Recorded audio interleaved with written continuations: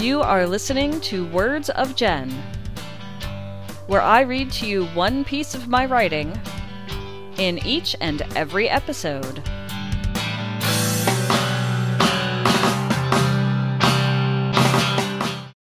This is Jen, and you are listening to Words of Jen. This is episode number 59.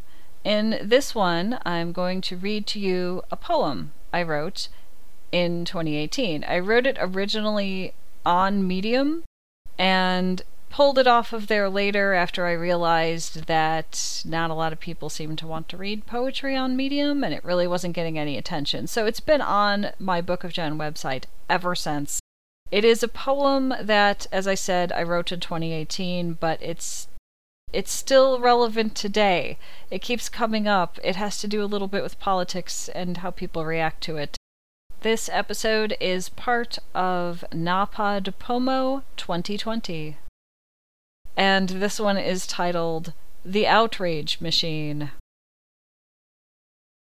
Made a Twitter account filled with all that you hate, anonymously used to instigate and aggravate.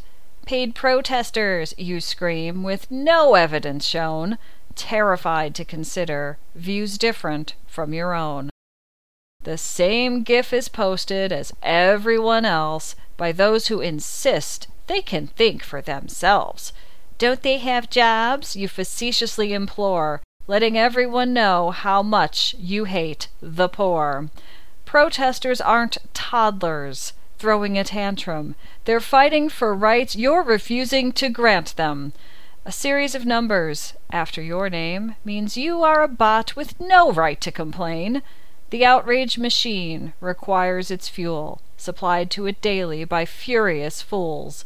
Your stream of hate speech is easily thwarted, with just a few clicks, blocked and reported.